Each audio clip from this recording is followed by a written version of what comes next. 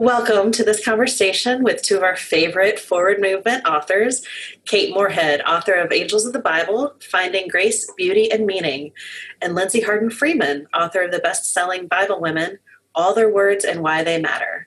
Welcome, Kate, Lindsay. Thanks for being here with us today to talk about the role of women and the role of angels in the Bible. Thank you, Rochelle. Good to be here. So we've had some great conversations already, exploring Mary's encounter with the angel Gabriel and the angel who visits Eve at the gate of the Garden of Eden. And then in our last conversation, we talked about Hagar and her encounter with an angel of the Lord.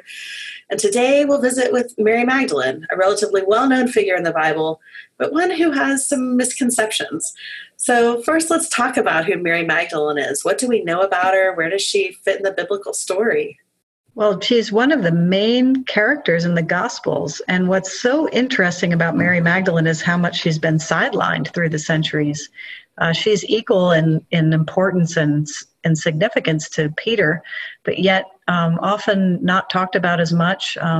There's also this grave misconception throughout the centuries of her being a prostitute. And there isn't even a word for prostitute in the Gospels in the ancient Greek. So how did she become this sexual symbol is a really interesting thing to muse about. But she was a very devout follower of Jesus, and we know that Jesus healed her, that she had 7 demons, and then she became one of his closest disciples and a witness to the resurrection. Lindsay, anything you want to add? I know you've spent a lot of time in your life lifting up the voices of women in the Bible. And I thought it was interesting. Kate talked about Mary Magdalene being sidelined. What is your response or your feelings about that?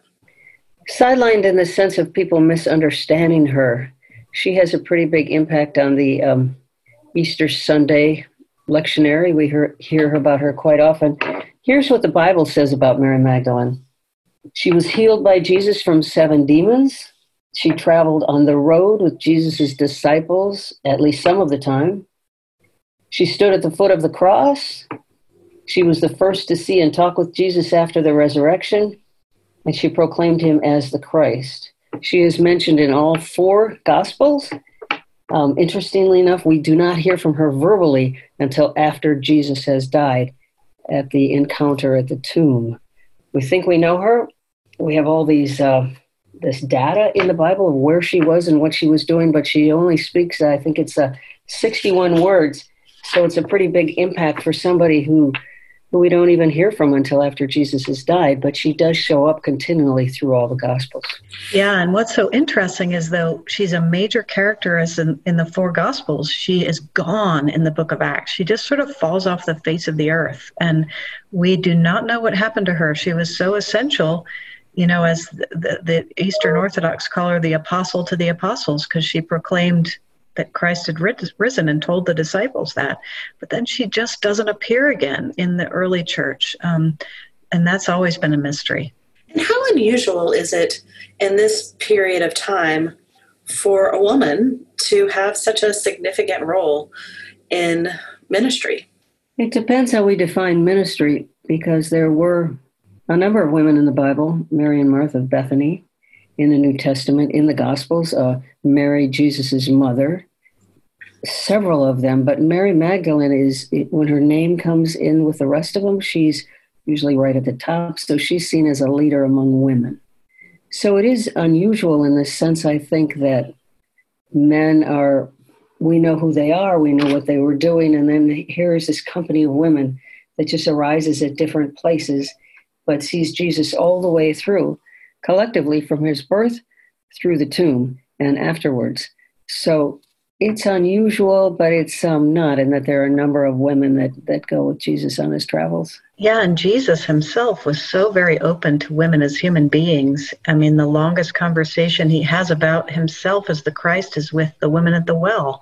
So he has these amazing conversations with women, and he engages with them in a way that men did not do. So it's remarkable to think about how much he related to them and how much he loved them as people. That's wonderful to hear. And it's so interesting as we talk about Mary Magdalene, I want to dive right in to the idea of the 7 demons that she was plagued with. what are those demons? What does that mean? I think that the concept of demon was an umbrella term in the time of Jesus. It was one of those terms that they used to refer to things that they could not see and could not understand.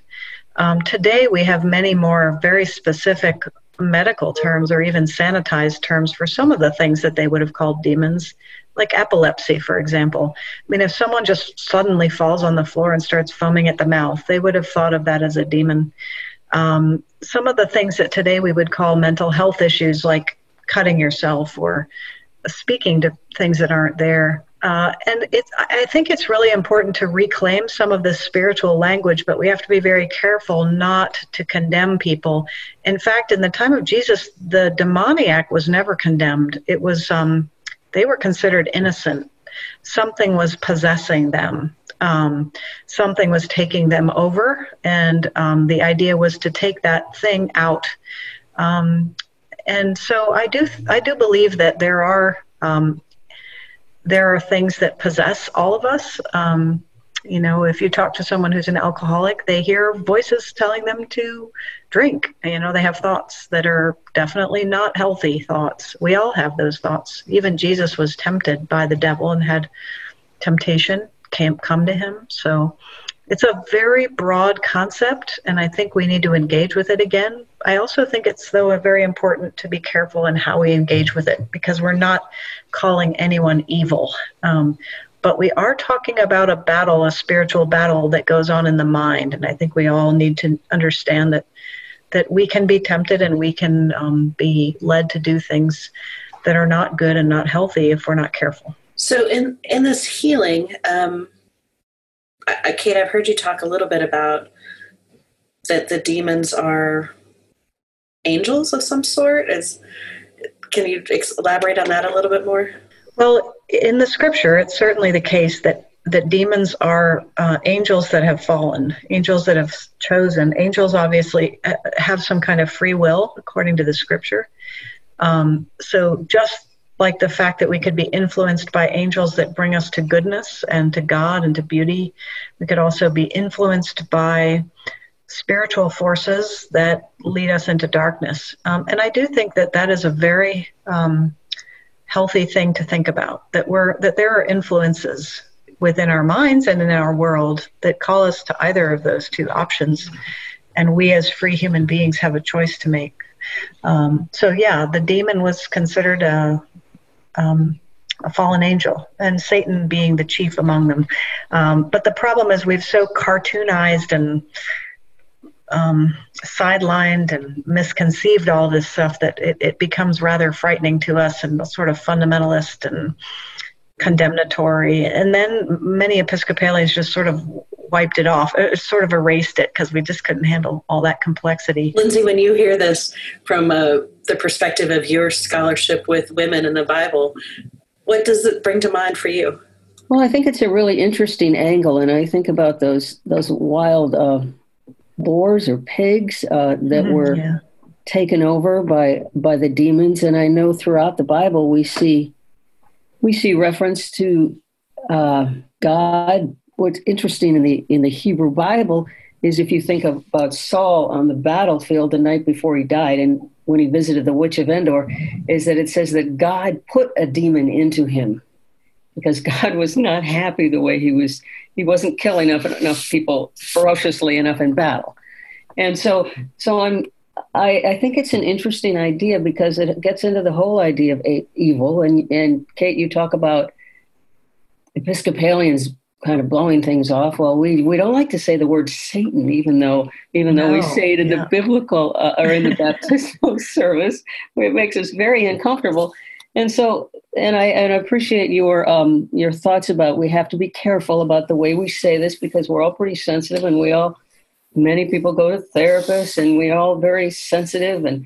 But I'm wondering, I have a sense of Jesus healing Mary Magdalene both physically and spiritually and emotionally. So I can see the part about demons and mental illness and epilepsy, but what about, my mind goes, well, she had a form of cancer. She had a broken arm. I mean, I'm curious to know if the scope of demons. do you see it as just an emotional thing or physical thing? Or how do you see the scope of demons? Well, I mean, in the Gospels, in the Greek, they usually distinguish between healings and exorcisms, and healings are usually for physical illnesses. But certainly you're right, a cancer could cause someone to act strange. Demon was something that someone couldn't see, but it could have been, I mean, epilepsy is a physical thing. It's a physical disorder. It's not a mental health condition. But it would be considered a demon because you can't see it. You can see a broken arm, you can see a tumor even if it starts coming out of the body. So it was I don't think they had the kind of clear definitions that we do. A demon was something that wasn't good, that seemed to take over a person, either to cause them grave illness or cause them instability mentally. And I don't think they needed the kind of strict definitions that we do today. So it was a broad term. Well, what interests me is that Jesus clearly believed in demons. Oh, yeah. And it's like, okay, well, it's not just the disciples. It's not just the guy on the side of the road or the woman on the side of the road. Jesus is talking about demons, so we have to take them seriously. Right, exactly.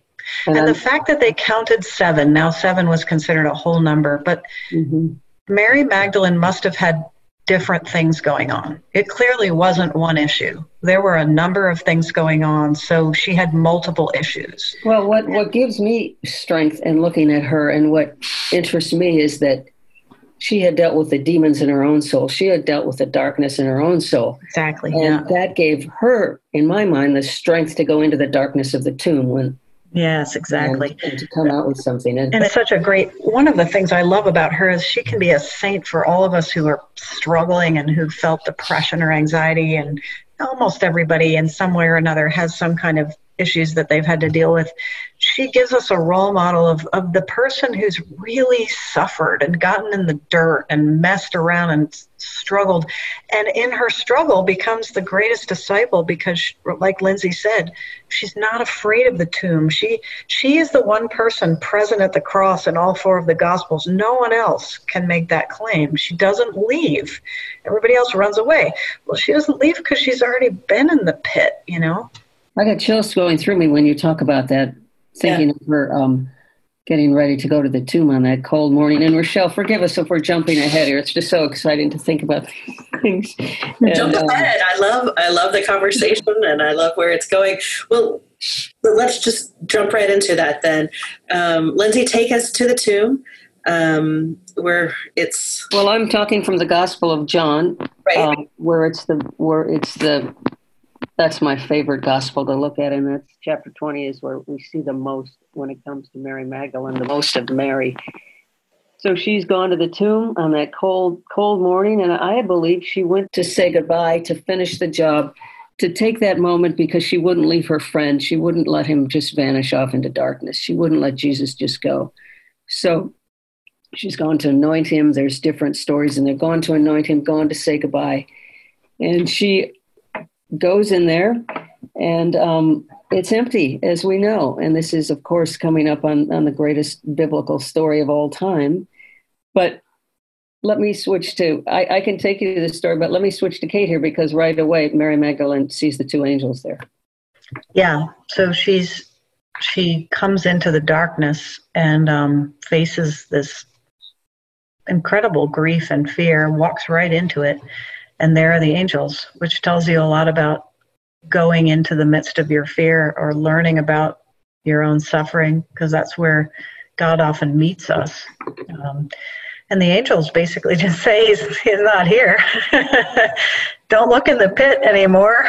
He's already gone. He's risen, which is wonderful. And of course, angels are present in the tomb in all 4 of the Gospels. So they're there waiting to give us that pivotal news that angels often are standing on the bridge between earth and heaven. And they often are present to tell us something we couldn't otherwise hear. And I don't think the news of the resurrection was something that she could have taken in without the presence of some kind of extraordinary celestial presence to wake her up a little bit. But even still, she's not completely awake because she goes out into the garden and sees Jesus but doesn't recognize him, which is such a beautiful story. So, Kate, that's interesting. It raises a question for me.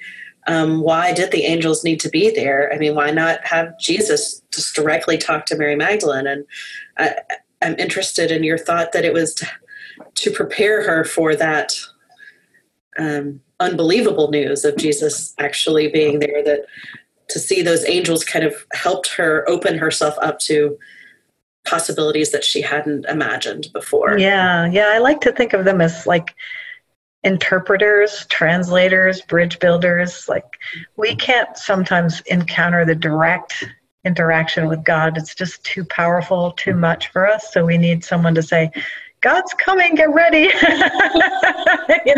Or God says this to you, because, if God spoke directly to us, we'd explode or go crazy or something. So it's interesting. When Mary Magdalene first gets to the tomb, she realizes that Jesus is just not there, and she runs to get Peter. Peter and John run back to the tomb. John gets there first, but then Peter goes into, and nothing is there, and it's empty. But then when she goes back, that's when she sees the angels. So it's a very conscious move on the part of the angels to appear to Mary Magdalene, at least in the recounting of John, to appear to Mary Magdalene first. And what I particularly like about that scene is that she's crying. She sees two white-robed angels sitting there where Jesus had been laying, and they say, "Why are you crying?" Because they are acknowledging that grief. As you said in your book, Kate, in that chapter on Mary Magdalene and the angels, they pay attention to her grief first. They don't just have her step away. They don't just say, "Jesus is coming, turn around." They help her acknowledge her grief. And that in the Old Testament, in the Song of Hannah, when she can't bear children, and her husband says, "Am I not worth it to you? Am I not worth 7 sons to you?" And he says, "Why are you so sad?" And all of a sudden we have the angels saying, "Why are you so sad?"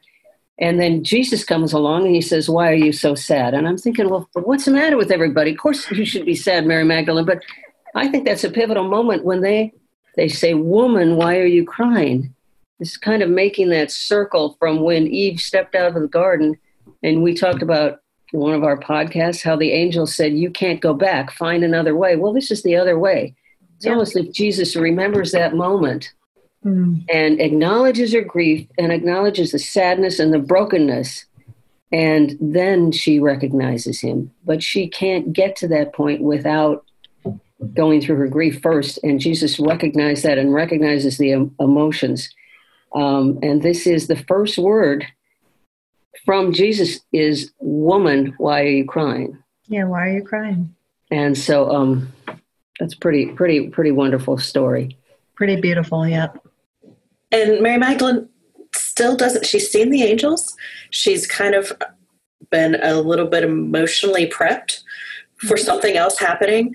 And she sees a figure and still doesn't recognize him as Jesus, right? She says at first, "Is that the gardener?"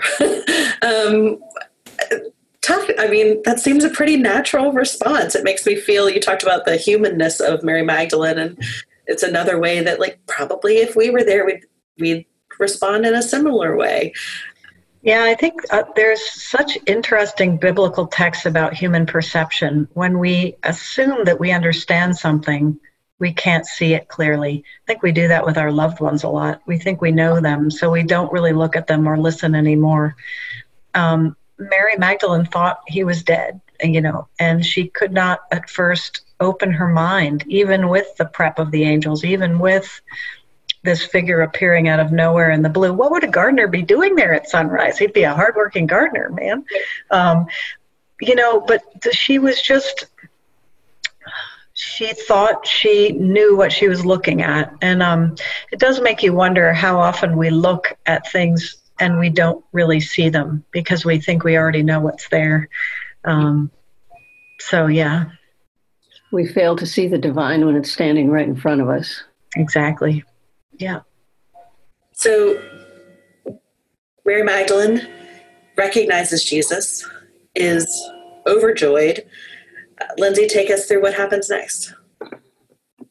Well, after she says, "Why are you crying?" And then she thought he was the gardener, and she says, "Sir, if you have taken him away, let me know where he is." And you just hear her, she loves Jesus so much. Her love is so profound in that one question. Isn't it just remarkable? She's gonna, you know what I like about her, especially in that moment, is she is not gonna let this go until she knows where he is, even if she has to rebury him herself and drag that rock back or get people to help her with it. She is not gonna let that body be destroyed. She is not gonna let this man that she has loved disappear. And she is alone in that moment. And isn't she, no wonder Jesus chose her, Jesus healed her. No wonder she was the one that he appeared to, because she would not let him down. She would not betray him. Everybody else had betrayed him and betrayed. Look at Peter with betraying Jesus. But she would see this through to the end, even if it meant that she'd have to go get the body from where they dragged it to and put it back in the tomb herself. Mm-hmm. So, and then there's this other funny part, when he says, Mary, and she recognizes him at that moment because he has said her name, and she runs toward him and she says, don't cling to me, for I haven't yet ascended to the Father, but go find my brothers and tell them that I'm going to ascend. And I'm thinking, there's that little secondary mini betrayal there. Of course she wants to throw her arms around him and give him a big hug, is the way I see that. Now, I don't know if they were hugging in those days. But she just wants to hang on to him for that moment. It's almost a reminder of the transfiguration. Peter and James and John didn't want to come down from the mountain. And there's Mary Magdalene saying, I need this moment. And then a little part of me says, Jesus, she needs that moment. Give her that moment. Of course, he's already given her the biggest moment in the world. But she wants to hang on to that moment because all is healed and well and miraculous at that time. Yeah, the naming of a thing was so important in the time of the Bible, the naming of God, the naming of a human being, and the fact that he speaks her name increases her perception, it opens her heart, it opens her mind. And in the speaking of her name, she recognizes him. It's such a beautiful concept, really. And I think that's true when someone that we love really says our name. It can be really beautiful and really edifying and make us capable of being better people. And I agree with Lindsay. It's so strange that he won't let her touch him. It just makes you wonder about the resurrection itself. And in my book, Resurrecting Christ, I just wonder about the resurrection. He appears in so many different ways. Sometimes he lets people touch him and sometimes he doesn't. So I don't know what was going on. Maybe he was spiritually there and not physically there. So, yeah. I want to go back to this thing about she recognized him when he said her name, and then she called him back teacher. And and the name that he used. And I was thinking back even when we go back to Exodus, and the Lord says to Moses, I know you by name.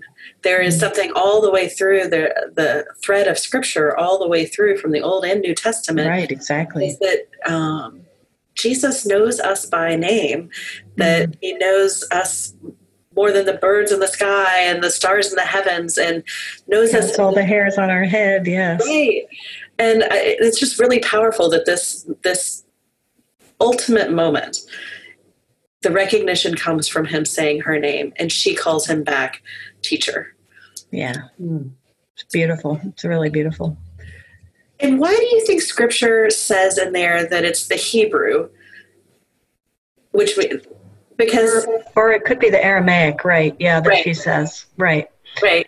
There's an interesting, that's a great question, Rochelle, because there are only just a few indications of the Aramaic. There's the Eloi, Eloi, lama sabachthani on the cross. There's when Jesus lifts up and resurrects that little girl who's died, when he says, Talitha kum, little girl, get up. There are these primal moments in which the Aramaic is referred to, and I think it's just because the spoken word at that moment was so crucial, so vital to the story, that it never was translated, and it has this kind of potency to it. So Jesus says,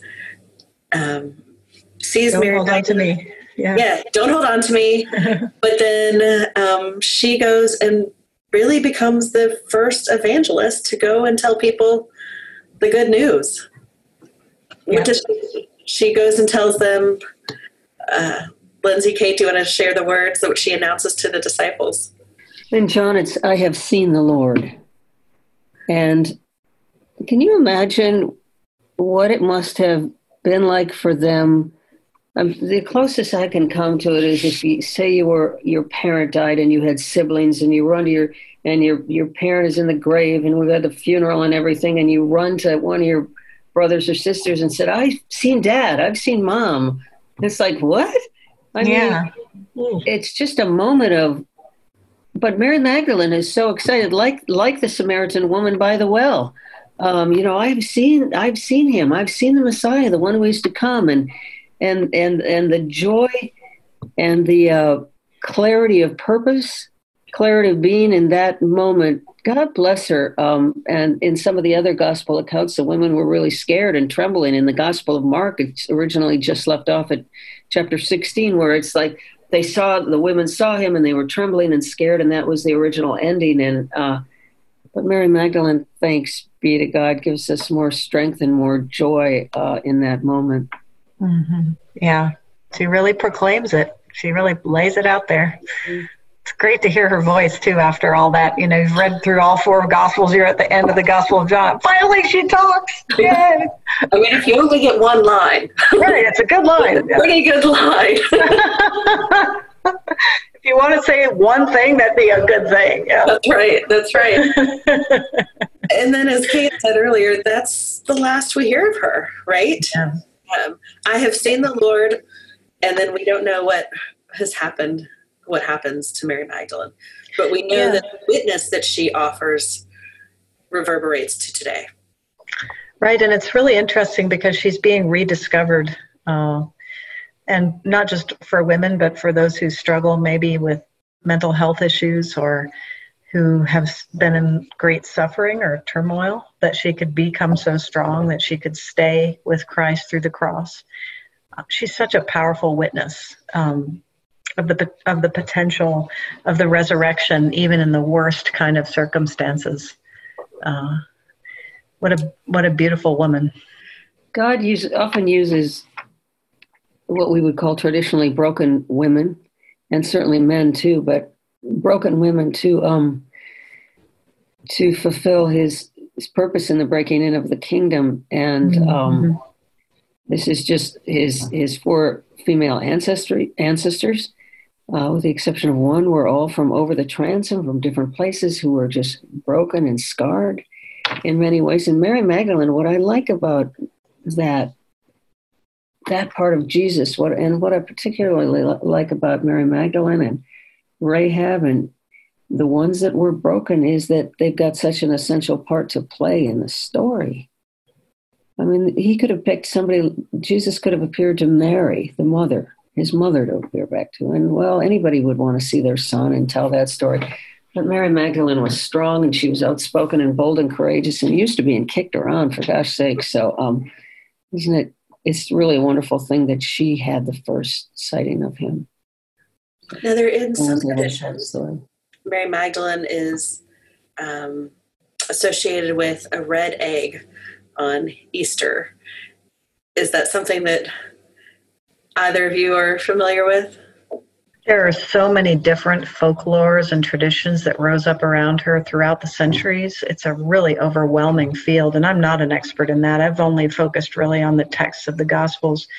There are scholars that do that, but the egg was a symbol of resurrection, because the birth chick busts out of the egg, and it's a great symbol.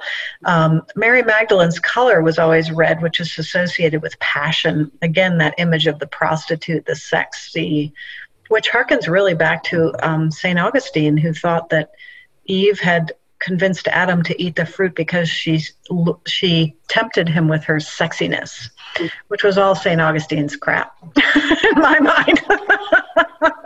No issues, right? No.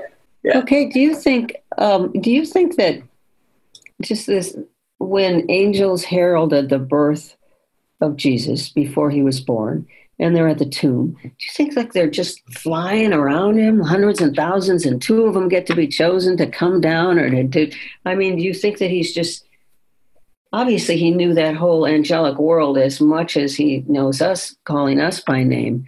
But is he buddies with the angels? Is he like, are they surrounding him? Clearly they're in the wilderness with him at all these essential times of their life. If you just think of that, as I know you have, of the dynamics of this, it's pretty powerful stuff. Yeah, I mean, it opens us to the notion that there are different realms of existence, and which makes sense because we know that we see in 3 dimensions.